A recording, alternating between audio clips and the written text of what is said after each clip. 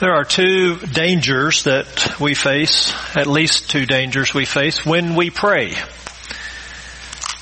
The first one is that we might be too worried about what others think about our prayers. Of course, this would be in the context of praying with other people in a home group or Bible study or maybe with your family. The first danger we face is we're too concerned how we sound to others and do they approve of our prayers. The second danger we face is wordy jargon that has no content. Right? Wordiness, Christianese, kind of a Christian jargon and a rote kind of prayer life that just really has no biblical content. We could summarize these two dangers then in two words. We are worried and wordy. And the solution is biblical brevity to an audience of one. Biblical brevity to an audience of one. And there's the entire sermon. We could close in prayer. That's it. We're going to deal with those two problems, worried about what others think and wordiness, with one solution, biblical brevity to an audience of one. Well, turn your Bibles to Matthew chapter 6, where we find this solution. And let me show you where it comes from. Matthew chapter 6 is where we find ourselves these days in our church as we go through the Gospel of Matthew. This is the middle of the Sermon on the Mount. And last week, if you were here, we looked at 6, 1 to 18, except we set aside 7 to 15, if you'll remember. And last week we looked at these three examples that Jesus gives here in practicing secret righteousness. And he talks about the example of giving to the poor, the example of prayer, and then the example of fasting. And so we looked at those last week in total. But I told you we were setting aside 7 to 15 because it has its own unique message, really. And this is because in this section of Matthew 6, 1 to 18, there is an emphasis here. There is a stress being laid here on a particular example, on a particular topic. And it's not giving and it's not fasting. It's what? Prayer. There is a tremendous amount of emphasis here in this text on prayer. Let me show you what I mean. If you're looking at 6, 1 to 18, Jesus' words about prayer make up half of this passage. It is also the middle example of the three, drawing attention to it. He includes in this example, unlike the example on giving or fasting, he includes the example of prayer. Here is a model. He doesn't give us a model for giving or a model for fasting, but he does for prayer. And finally, it breaks the pattern. There is a clear pattern in 1 to 6 and 6 to 18, but this section breaks the pattern. And so it causes us to say there is something different and special about this section. Now, it's even further than that. This is essentially the middle of the Sermon on the Mount. And in the middle of the Sermon on the Mount is what's been called the Lord's Prayer. And so some would argue that this is the central, most emphasized part of this entire 3-chapter sermon. And so today we want to go back to the passage we set aside last week and focus on it. And in fact, I'm going to expand it a little bit. We're going to back up into verse 5 so that we have the entire passage then that is on the subject of prayer. You'll notice in verse 5 he says, when you pray. And so we'll cover that through verse 15 this morning. In this passage, Jesus contrasts then meaningless prayer with meaningful prayer. Prayer that is full of meaning. He doesn't just do this for our intellectual curiosity.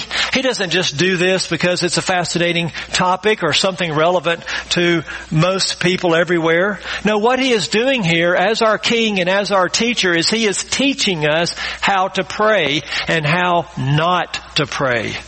This is a critical section then as we learn from the Master. Here is the greatest teacher on prayer ever. Here is the greatest prayer warrior ever. Now we get to sit at his feet and learn from him how to pray and how not to pray. And that's the purpose of this sermon, is that all of us leave here today better equipped to pray as disciples, having learned from Jesus himself.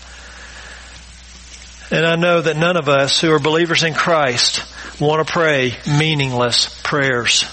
We long for our prayers to be effective. We long for our prayers to be fresh and powerful and moving in our own hearts. We long to pray with more faith, right? We long to pray more biblical prayers. And so today we get to learn how to do all of those things.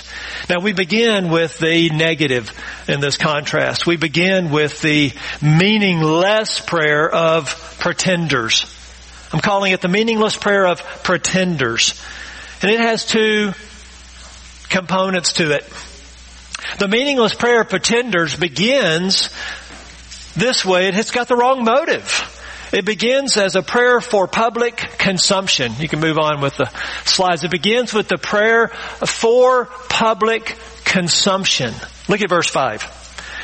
When you pray, you are not to be like the hypocrites, for they love to stand and pray in the synagogues and on the street corners so that they may be seen by men. Seen and heard, of course. Truly I say to you, they have their reward in full. Last week we unpacked all that meant. We just draw your attention to it briefly this morning. The meaningless prayer of pretenders is for public consumption. Grant Osborne, in his commentary on Matthew, had this to say, very arresting words. He said, to misuse the vertical love relationship with our Lord as a horizontal showcase to impress others is an abomination. I want to say that again. To misuse the vertical love relationship with our Lord as a horizontal showcase to impress others is an abomination. And that's what's going on in verse 5. This precious gift of prayer that God has given us as believers as a way for us to express our love and thanks and gratitude to God, as a way for us to experience Him and our love relationship with Him can be turned into nothing more than a showcase to impress other people. And he says this is one of the greatest sins that there could be. This is an abomination before God that He would give such a gift and it would be so perverted. And so that's certainly a way for us to pray meaningless prayers. More worried about how we sound to others and whether they approve or not is going to take us there very quickly, isn't it? Now the second thing we learn about the meaningless prayer pretenders is that they pray with verbosity or verbosity. They're very verbose. It's lots of words. It's lots of verbiage. Look at verses 7 and 8. When you are praying, do not use meaningless repetition as the Gentiles do, as the pagans do, as the ethnicities do. Don't do it, he says, for they suppose that they will be heard for their many words. So do not be like them, verse 8, for your Father knows what you need before you ask Him. And so the meaningless prayer of pretenders is filled with meaningless repetition, verse 7. This word meaningless repetition is literally the word stutter. It's to stammer. It's to babble. It's to blah, blah, blah, blah, blah in our prayers. Just repeating the same tired, worn out, trite phrases over and over and over again. He says, don't do that. That's the way unbelievers pray. That's the way Gentiles pray as he addresses his Jewish audience. In his day, the Gentiles would use chants in their prayer. They would repeat over and over incoherent syllables of gibberish as they would pray to this God of rain over here and this God of war over here and this God of fertility over here. This is how the Gentiles would pray. They had gods for everything and they piled up their words to each God to try to get that God's blessing. They would try to manipulate that God. They would try to coerce that God to give them more cows or more chickens or more rainfall and crops. It was all couched in superstition and false religion and idolatry.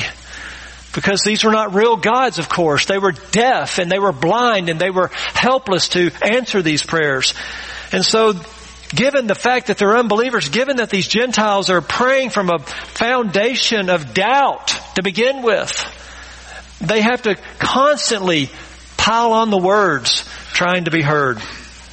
They hope to be heard for their many words. They were just like the prophets of Baal. They're on Mount Carmel, praying and cutting themselves and crying out to their gods all day. And then you get the contrast of Elijah with a short, direct, specific prayer to the one true God, and he answers. Right? What a contrast that is between true prayer and meaningless prayer. But it's interesting. Jesus points out Gentiles here in verse 7, the nations. But you know what? The Jews could fall into this same trap. This was a snare anyone could fall into. In fact, it was well known among Jews and among Pharisees that they would slip into a rote religion. They would slip into a kind of religion that wasn't from the heart, right? Jesus would even say this later. You honor me with what? Your lips, but your heart is far from me, because their prayers and their service and their words weren't from the heart. In fact, did you know the Jews of Jesus' day, they had 18 benedictions that they would say 2 to 3 times a day? These formulas of blessed be to God. And in and of themselves, they're great. Many of them came from the Psalms, but they had these 18, and they had to say all 18 of them 2 to 3 times a day. And so it just became meaningless, what? Repetition. Now look at this in verse 7 and 8. Jesus is acknowledging what the Gentiles are doing. They're praying to these idols, right? And he says in verse 8 to his disciples, do not be like them. Don't even resemble them. Don't even get close to them. Why not? For your Father knows what you need before you ask Him. These idols, they don't know what they need before they ask. These idols are dumb and stupid. But your Father, singular, your Father is real, and your Father hears, and your Father knows. You can't inform God. So one of our first lessons here in prayer, by way of contrast, is if you're informing God in your prayers, just stop it. You want some biblical counseling this morning? Stop it. All right? God does not need to be educated by our prayers. God does not need to be taught, counseled, or informed. Jesus is saying this here. We're not praying to an idol. We're not praying to something with no ears and no eyes and no knowledge. We're praying to our Father who knows us and knows what we need before we ask Him. He knows what we're going to say before we say it. He knows why we're going to say it. He knows how we're going to say it. He knows where we're going to say it. Not a word comes out of our mouth that He doesn't altogether know it beforehand. And so we can't inform Him. We just simply make our direct request of Him. So this is then the meaningless prayer of pretenders and unbelievers. It is for public consumption often, and it is with verbosity. Now, we need to apply this. We need to ask this question. What are today's examples of meaningless repetition? What are the ways that this is going on in our day and age? Well, there's a couple of really low-hanging fruit here I'm going to just take advantage of. Just obvious. I'm not trying to be offensive, but they're so obvious they have to be stated. As we look to the Word of God to teach, to correct, to reprove, and to train in righteousness. The first and most obvious is the rosary. The rosary is a prayer using a necklace of beads so that you can actually keep up with where you are in the system, because it is so complex and intricate. The rosary, I did some research on it this week, learned more about it than I've ever known. It has 10 stages. There are 10 stages to the rosary, and in those 10 stages, the prayer will pray 14 Hail Marys. Now, I didn't even know what that meant. I read that. A Hail Mary, it's actually an entire paragraph. It's not just saying Hail Mary. It's not just saying, oh, Mary this or that. It's an entire paragraph. And so in the rosary, if you complete all 10 stages, you're saying 14 of these paragraphs. It has at least 6 Our Fathers in it. That's their description of what's commonly called the Lord's Prayer. A better term for it would be the Disciples' Prayer. It has 6 of those. It includes the Apostles' Creed. Several other doxologies are mixed in. And you go through this, and includes these mysteries, these 4 mysteries that you must acknowledge and work through. And certainly that is an example of meaningless repetition. Here's another one, low-hanging fruit indeed. I would call it the gibberish of tongues. The so-called prayer language that is so popular among so many. private prayer language that some have adopted, and it's really gibberish.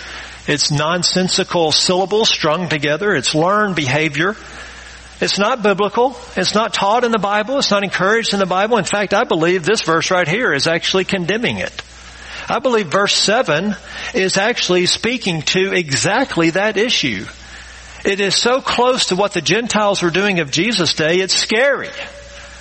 It really begins to look very similar to the mantras that go on in Eastern religions, where God is denied completely. I'm talking Buddhism and Confucianism and these kind of things in Eastern religions, where they get into a trance-like state by restating these mantras over and over again. And so this is not only probably clearly unbiblical, it's perhaps dangerous. And the Bible does not support it, and the Bible does not encourage it. I think this is another clear example of what Jesus is here teaching us not to do. He says they suppose that they will be heard for their many words. Do not be like them, verse 8. Now let's get a little closer to home, perhaps. Certainly closer to home in my life. Now I lay me down to sleep. Pray the Lord my soul to keep. That is meaningless repetition. It's not even a good prayer. It's not even biblical. It's not even remotely clear on the gospel. I don't need to pray every night worried if God's going to take my soul or not if I die. Right? Where's the assurance of salvation in that prayer? And I understand we need to teach children. They need to memorize certain things. I understand that, but let's move on from that one. Here's another one I've been guilty of. Bless this food to the nourishment of our bodies and our bodies to your service. Rote religion, falling into meaningless repetition. We can just say it like a parrot. We can just voice these things over, not even thinking about what we're saying. It's so easy for us to fall into these traps. Essentially what Jesus would hear, I think if we were to apply this to our lives, would be just praying the same things in the same words in the same ways over and over and over and over again. Now, I'll be the first to raise my hand that is a great challenge to resist. And if you're a praying person and the needs are generally the same day after day and the people in your life you're praying for the same day after day, it is very challenging indeed to have fresh words and fresh prayers. I totally get it. I've been praying for real for over 30 years. I get it. But we need to challenge ourselves, and we need to use the Word of God to dislodge ourselves from these rote, dead, meaningless, repetitionist prayers. You know, the most ironic example of all is this prayer.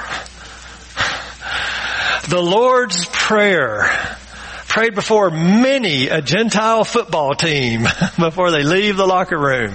I'm not saying it's a bad thing, of course, but it's so ironic that as Jesus says, don't fall into meaningless repetition, the world has fallen into meaningless repetition with the very prayer that He gives us. And we want to make sure we don't do that. All right, so that's the negative. That's the downside of this contrast in this lesson and learning how to pray. We first need to learn how not to pray. Now let's switch to the positive. Let's move over to the how do we pray then. Let's look at the other side of this and meaningful prayer. No longer the pretender and the unbeliever, but meaningful prayer of His followers, of His disciples. Well, in contrast to for public consumption, we begin with it's for an audience of one. It's for an audience of one. So look at verse 6. But you, when you pray, go into your inner room, close your door, pray to your Father who is in secret, and your Father who sees what is done in secret will reward you. He will hear, He will answer, He will literally pay you back. Secret prayer to a secret Father who hears and sees what's done in secret. We talked about this last week. It's literally going into your pantry. All right. It's going into your inner closet, closing the door, hiding from everyone else, praying to your Father in heaven. We also said last week this doesn't eliminate public prayers. It doesn't. That'd be going too far. It's a way to say, what is my motive when I pray to God? And so the motive should be for an audience of one. But then secondly, this meaningful prayer of his followers is with what I'm calling biblical brevity. Biblical brevity. Look at it with me, verses 9 to 15. Pray then in this way. He doesn't just say pray then and gives us the words. He says pray then in this way, in this method, use this pattern, use this model, use this outline. That's what he means. Our Father who is in heaven, hallowed be your name. Your kingdom come, your will be done on earth as it is in heaven. Give us this day our daily bread and forgive us our debts as we also have forgiven our debtors. And do not lead us into temptation, but deliver us from evil. What is your first impression of that model prayer? It ought to be that it is short. It is short and simple, short and sweet. This is biblical brevity like none other. There's an economy of words here. There's a power of words here. There's not a throwaway word. There's not a wasted word. It is an amazing model of prayer. Now we could pick this prayer apart. We could parse every verb and dive into every detail and go word by word. And I think if we did that, we would miss the whole point of this prayer. This thing could be 6 sermons easily. And I think if we did that, sure, we'd gain from it, we'd learn from it, but we would miss the point of this model. This is a 15-second prayer. As one commentator said, it's not about length, but strength. Just say that to yourself when you're getting ready to pray. It's not about length, but strength. And there's some strength right here in these words. Commentator Don Hagner put it this way. He said, in prayer, the disciple does not try to coerce or manipulate God. That's what Gentiles do. That's what pagans do. That's not what disciples do. He says there are no magical words or formula, nor does an abundance of words count with God. Short, direct, and sincere prayers are adequate. I'll go further than saying adequate. They are powerful. They are effective. They are meaningful. Short, direct, and sincere prayers. Now, this doesn't mean you can't pray for a long time. But that long time of prayer ought to be made up of a series of short, direct, and meaningful prayer requests. We don't belabor the point. We don't go on and on and on and on. Blah, blah, blah, blah, blah. Move on. Get to the next thing. I mean, can you imagine God up there just going, I got it. Okay. Move to the next thing. Right? So we can have long prayers. Jesus did. And certainly if we're in private, there's nothing wrong with praying for a season and an hour of prayer, because prayer can cover so much ground, right? There's so many things that fall under the umbrella of prayer. The point is not to belabor individual aspects of prayer. So Jesus says here very emphatically to his disciples, you command, pray therefore in this way. Now let me give you some basic observations before we really take it phrase by phrase this morning and look at it closely. Let me give you some basic observations about this model prayer, and that's the first one. It's a model. It's a blueprint. You can even think of it as an outline. So we can take each category and let it launch us into extended prayer in that category. We'll do that, talk about that more later. Another observation of this prayer, as you look at it there beginning verse 9, is it is first focused on God and then on us. The pattern of this prayer is God first and then me, my needs, our needs, right? And lo and behold, this actually follows the pattern of the 10 Commandments. So the 10 Commandments have an influence on this prayer model in that the first 3 commandments, the first 4 commandments are focused on our relationship with God, and the next 6 on our relationship with each other. Here's another observation. This prayer is filled, it is literally filled with pointed, direct, and bold requests. In the Greek grammar, they're actually commands. They're imperatives, which is common in the Bible for prayers. That's how bold and how direct our prayer requests can be. Not that we can command God to do whatever we want, but it has that flavor of directness to it. And so if you look at it with me just for a moment, I'll show you the commands here. Hallowed be is one. Your kingdom come. Will be done. Give, verse 11. Forgive, verse 12. Do not lead, verse 13. Deliver, verse 13. So it is a prayer made up of then urgent requests. Here's another observation, very important. It is corporate in nature, isn't it? It is familial. It is our Father, not what? My Father. There is our and us and we. There is not my, me, or I. Someone has well said there's no I in team. Well, there's no I in the Lord's Prayer either. It is corporate in nature. This is the prayer of the family. This is the prayer of the church. This is our prayer that we pray for ourselves and each other, because we're not islands unto ourselves. We're not lone rangers. We're not living the Christian life by ourselves. We are living it together. And so we think of our lives in this context. We're in community. We're in the body of Christ, our Father who is in heaven, you see. Another critical observation, this prayer has 4 categories. I'll give them to you later, but it has 4 categories. 75% of them are spiritual. 25% of them are physical. It is a pattern. 3/4 of this prayer is spiritually related, 1/4 physically related. We can go further. This prayer has 6 requests. It has 6 requests, and only one of them is physical. That's 17%, I think. 1 out of 6 physical, 5 out of 6 spiritual. So those are just some basic observations. We learn a lot from those. But let's look at it a little bit now, line by line for a moment, just as we learn how this is a pattern of prayer for us. He begins, our Father who is in heaven. In verses 1 to 18, Jesus has mentioned the Father in total 10 times. 9 of them, your Father, your Father, your Father. This is the only time he says our Father. And he does that for emphasis, and he does that for impact, and he does that for shock. And this is an amazing statement. It's so much further than we're his children as his disciples and he's our Father. What Jesus is saying is we share the same Father that Jesus Christ has.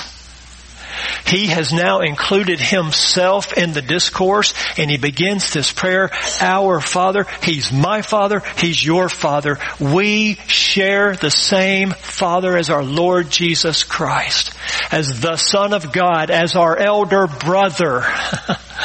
He shares with us God as Father, even though he himself fully God. What an amazing thing this is. We can be in an intimate relationship with the one Jesus Christ is in intimate relationship with the one Christ came to reveal, came to put on display. And so as he begins his prayer, our Father, it does speak of our relationship with God. It does speak of the fact that he cares for us. He's our provider, our protector. It speaks of an intimacy. It speaks of we're his children. He's our Father. It speaks of I have something here with God. We have something here with God that is special and precious and the rest of the world doesn't have, that's not in Christ.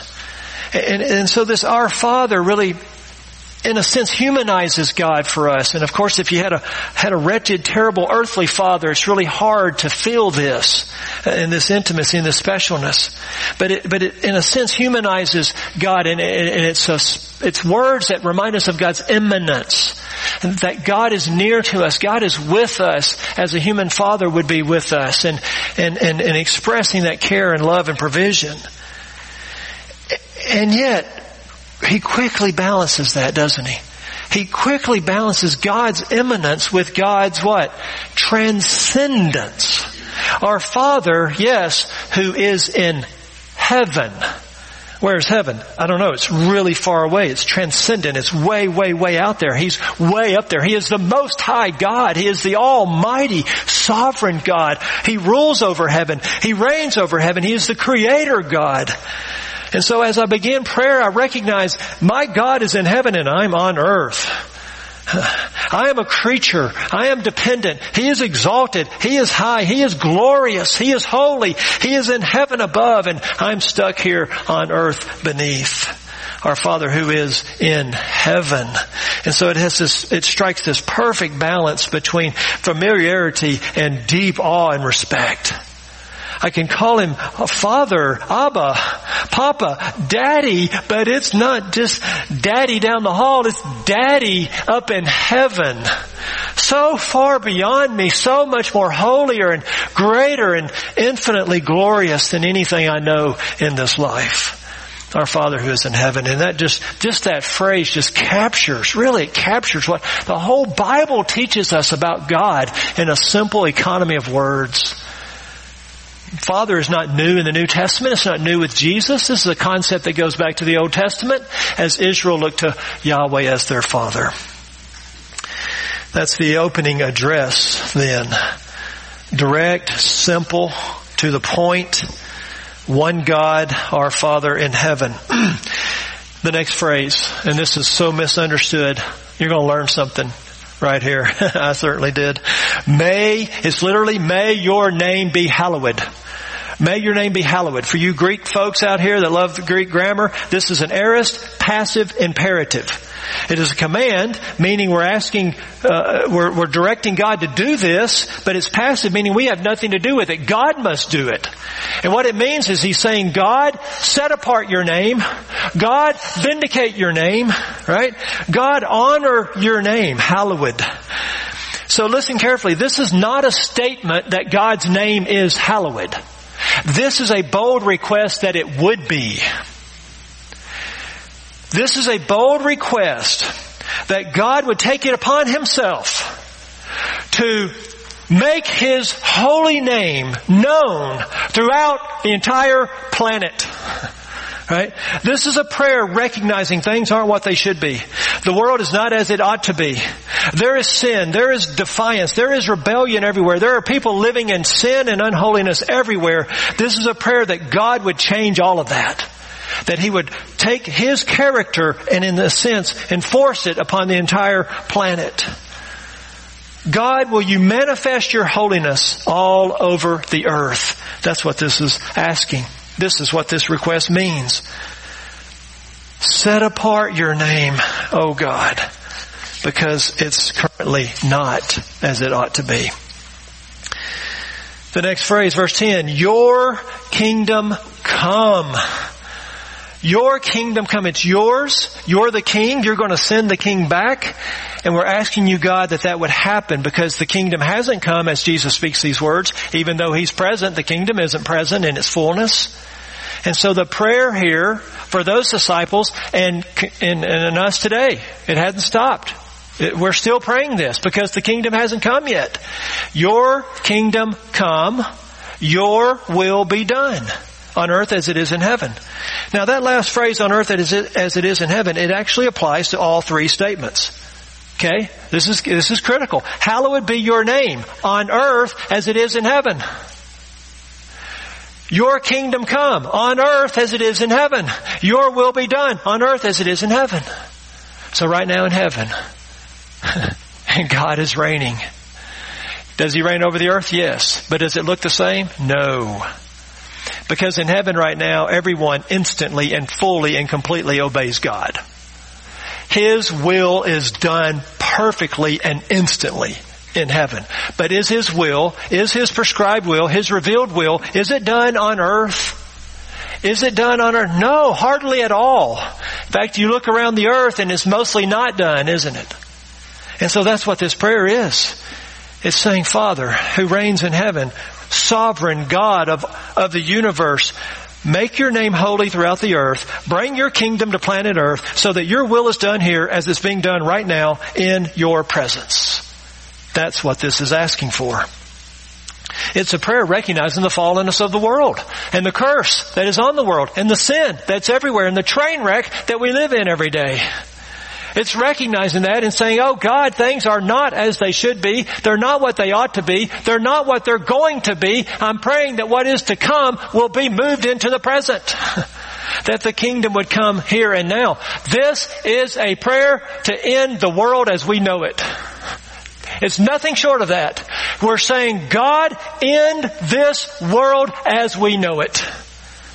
Send the King. Bring the Lord Jesus back. That's what this prayer is. Send your Son to conquer this world. Send your Son to take over this world. Send your Son to get what is rightfully His, to do what Adam failed to do what Israel failed to do what David failed to do. Give this world back to Christ. That is what the Lord's Prayer is mostly about. This is the Godward direction of this prayer. God, vindicate your name and send your Son. This is an echo then of Ezekiel 36, if you'll go there with me. Ezekiel 36 is the backdrop of the Lord's Prayer. And we'll pick it up in verse 22.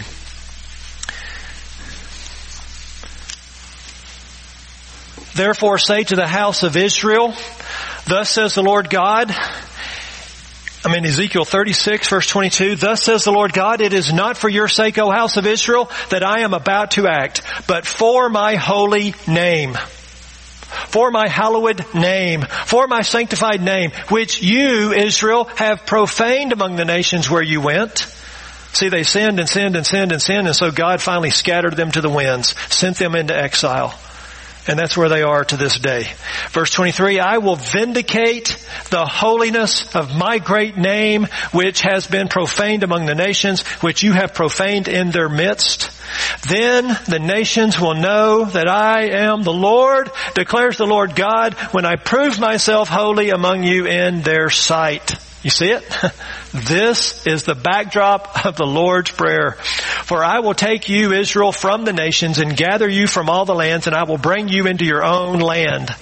Then I will sprinkle clean water on you, and you will be clean. I will cleanse you from all your filthiness and from all your idols. Moreover, I will give you a new heart. This is to the promise to the remnant of Israel that will be saved at the return of Christ. I will give you a new heart, and I will put a new spirit within you, and I will remove the heart of stone from your flesh and give you a heart of flesh. And I will put my spirit within you, and I will cause you to walk in my statutes, and you will be careful to observe my ordinances. You will live in the land that I gave to your forefathers, so you will be my people, and I will be your God.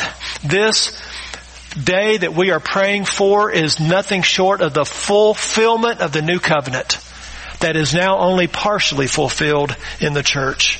Verse 29, moreover, I will save you from all your uncleanness, and I will call for the grain, that's literal grain, and multiply it. And I will not bring a famine on you. I will multiply the fruit of the tree and the produce of the field, so that you will not receive again the disgrace of famine among the nations. So great prosperity, great fruitfulness of the land. Verse 31, then you will remember your evil ways and your deeds that were not good, and the kindness of God leading them to repentance. And you will loathe yourselves in your own sight for your iniquities and your abominations. I am not doing this for your sake, declares the Lord God. Let it be known to you. Be ashamed and confounded for your ways, O house of Israel. Thus says the Lord God, on the day that I cleanse you from all your iniquities, I will cause the cities to be inhabited and the waste places to be rebuilt. The desolate land will be cultivated instead of being a desolation in the sight of everyone who passes by. They will say, this desolate land has become like the Garden of Eden. And the waste, desolate, and ruined cities are fortified and inhabited. Then the nations that are left round about you will know that I, the Lord, have rebuilt the ruined places and planted that which was desolate. I, the Lord, have spoken, and I will do it. Thus says the Lord God. This also I will let the house of Israel ask me to do for them. I will increase their men like a flock for sacrifices, like the flock at Jerusalem during her appointed feast, so will the waste cities be filled with flocks of men. Then they will know that I am the Lord. This is the backdrop of the Lord's Prayer. Why should we pray this on a regular basis with faith and from the heart? Because this is what the kingdom will be like. It just blows my mind that people, many well-meaning Christians, think that the kingdom is already present. Blows my mind. Here's what it will be like. The love of God will be normal. It'll be commonplace. Everyone will know and love the Lord, our God. Satan and demons will be serving their 1,000-year prison sentence in a pit. They're going to the prison called the pit. Israel, as I just read, will be finally repentant, physically saved, spiritually saved, renewed, repentant. They will recognize Jesus as their Messiah. Gentiles from all over the world will flood into Jerusalem. They'll get there any way they can. They'll walk, they'll ride a boat, they'll drive a plane. However they can get there, they'll get to Jerusalem because they want to hear the words of King Jesus. They want to sit at His feet as He is in that temple, prophet, priest, and king, giving out His word. They will bring their wealth into Jerusalem. They'll bring their offerings there. And it'll be a day where swords are turned into plows and guns into combines. There will be so much production that famine will be absolutely eradicated throughout the entire planet. Let the heavens be glad and let the earth rejoice. Let the sea roar in all it contains. Let the field exult in all that is in it. Then all the trees of the forest will sing for joy before the Lord, for He is coming to judge the earth. He will judge the world in righteousness and His peoples in faithfulness. That's Psalm 96. Many Psalms are actually describing the millennial kingdom. And that one is no exception.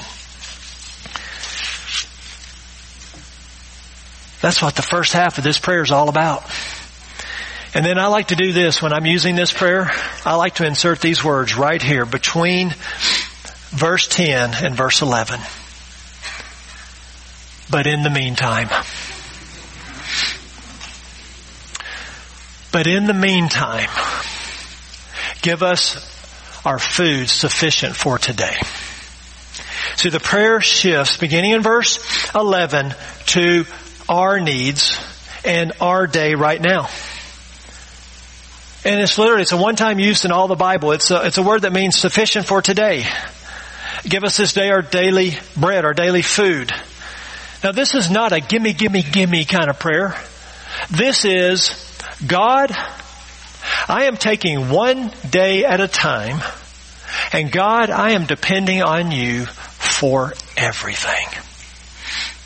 I depend on You for everything. Every bite of food, every drink of water, every stitch of clothing, every dollar that I get paid at work, every moment of existence, I'm depending on You. This is a complete reliance on God for all the physical needs of our life.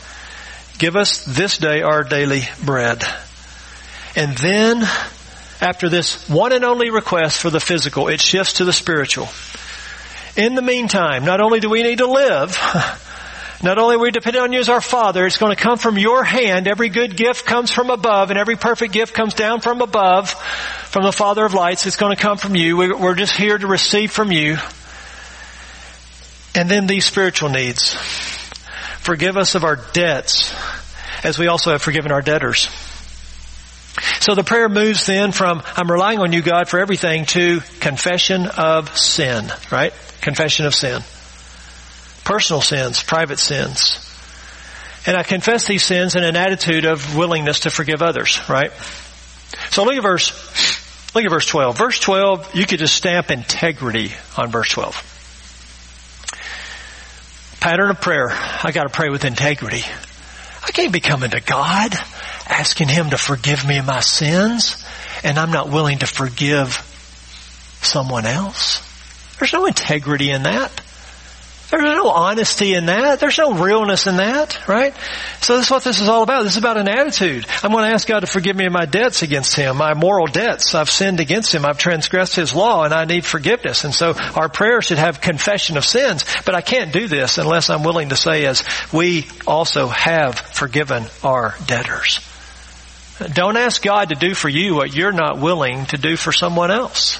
There's no integrity in that.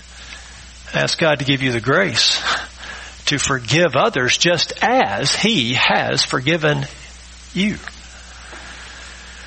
He goes on and he says really one thing in two phrases. Do not lead or carry us into temptation, but deliver us from the evil one, literally. It's rescue us from the devil is what he's saying. Save us, God. Save us from Satan. That's what he's saying in verse 13. Not that God would ever tempt us. He doesn't do that.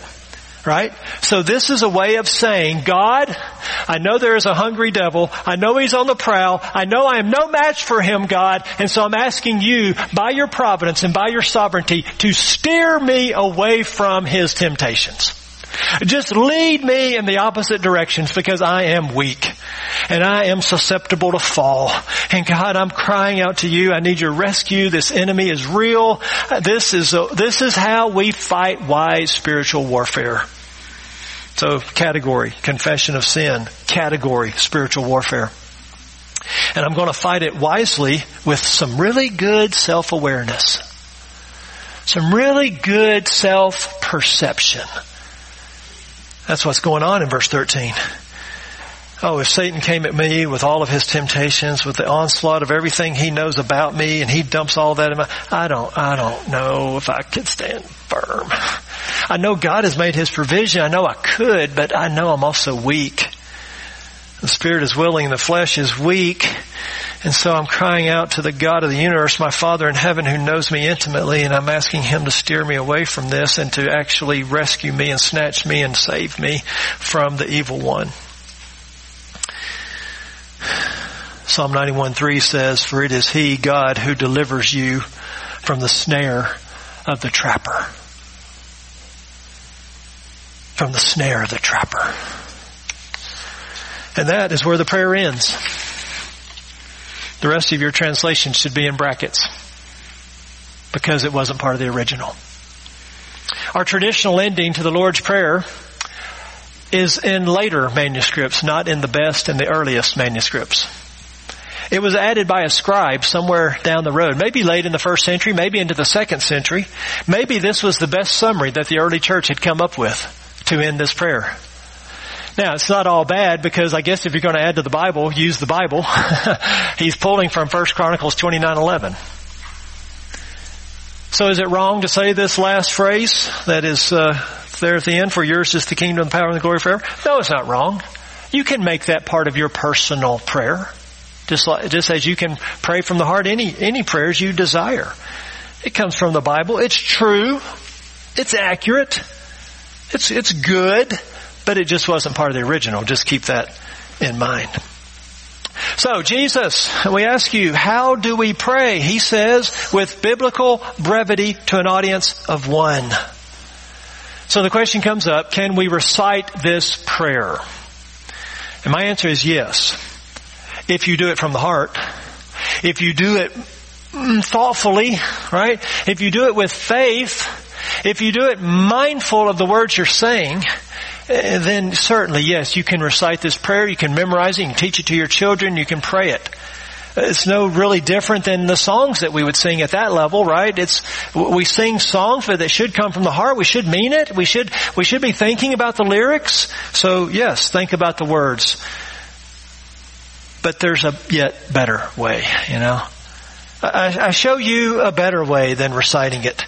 And it is to let this prayer launch you into its 4 categories. And I want to spell those out for you as we just kind of begin to wrap up here. We're almost done. This prayer has 4 categories, and it's here as a pattern, it's here as a model, so it's going to launch us into these categories. And I want you to picture it this way. It's like a hallway with 4 rooms. And you're going to go into one room and enjoy that room for a while.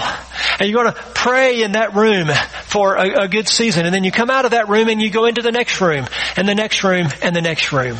And that is a great pattern for prayer. Here's room number 1. Category number 1 is worship in anticipation of the return of Christ and His kingdom come. So we begin with worship and adoration of God. And more specifically, not just generic worship, but God, I'm worshiping you and I'm pleading with you to send your Son. He is my King. I want His name vindicated. And let that just fuel the beginnings of your prayer. And you go into that room and you can spend all manner of time in that room enjoying what's in that room. Right? You can spend an hour there and it not be meaningless repetition, as you think through all the implications of the return of Christ and His kingdom come. Second category, use your prayer time to express your dependence on God for every need of your life.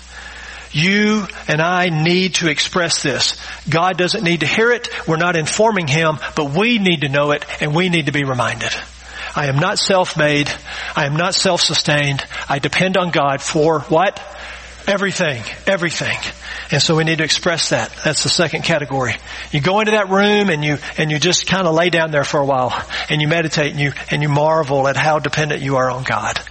Third room is confession of sin. That's why I read 1 John 1 this morning. Confession of sin is a category of prayer and it needs to be a regular part of our prayers. Right? It needs to be a regular part of, we agree with you, God. I agree with you. That was sin. That was wrong. And we say that back to God. And then fourthly, the fourth category is crying out for rescue from a hungry devil. Crying out for rescue from a hungry devil. Now as believers, we have been rescued. We've been transferred from his grip, but he is still oppressing. He is still attacking. He is still coming after us. He's still snarling. He's still hungry. He wants us back. He can't have us back, but he can certainly diminish our witness. And so we cry out that God would rescue us from him. If you want meaningful prayer, this is how to have it. Use these categories: worship, dependence, confession, crying out. Pray from the heart. Pray in faith. This is meaningful prayer. This is biblical brevity. Okay, so we must then ask one last question. Why is verses 14 and 15 here? It's kind of the PS on the prayer. It's the PS on the sermon. Look at verses 14 and 15. Why is this here? For if you forgive others for their transgressions, your heavenly Father will also forgive you. He's your heavenly Father, so I'm already in right relationship with Him. This is not about establishing my relationship with God. This is not about justification. But if you do not forgive others, then your Father will not forgive your transgressions. So Jesus takes one line of the prayer and He gives commentary on it. He gives a PS on it. Why is this here? This is here not for you to establish your relationship with God, but for you to maintain your family fellowship with God. This is not about establishing. This is about maintaining something. I exercise almost on a daily basis. Some days I don't have a lot of energy. I'm 54 years old. Why am I exercising? I'm not trying to create anything. I'm not trying to gain anything. I'm just trying to what? Maintain. I just don't want to go backwards. That's what verses 14 and 15 is to our spiritual life. I'm not creating my spiritual life. I'm simply trying to maintain my fellowship with God and with God's people. And that comes through this means. You see. This is 1 John 1:9. If we confess our sins, He's faithful and just to forgive. That's what's going on here in verses 14 and 15. This is an oil change for your spiritual life. When you go get your oil change in your car, you're not increasing the speed of that car. It's not going to drive any different when you pull out than when you pulled in. You're just maintaining the engine. That's what this is doing. This is maintaining the engine of your spiritual life. This is how critical this is then to our spiritual life and fellowship with God. One person said it is impossible for one to be in fellowship with God as long as he harbors ill will in his heart. If there is anger, if there is bitterness, if there is unforgiveness, if I'm not willing to forgive someone who has wronged me, even wronged me deeply, then I am not going to experience God's forgiveness of me. I didn't say you're not going to be forgiven. I said you're not going to experience it. You're not going to enjoy it. You're not going to have the kind of fellowship with God and intimacy with God your Father that you would have otherwise. Bitterness wrecks our experience of forgiveness. It wrecks our intimacy with God. It paralyzes our spiritual life. It puts us at a stopping point. And so I would say to you this morning, if your intimacy with God has been derailed, okay? You listening? If your intimacy with God has been derailed, start here. Start here, verses 14 and 15. Let's pray.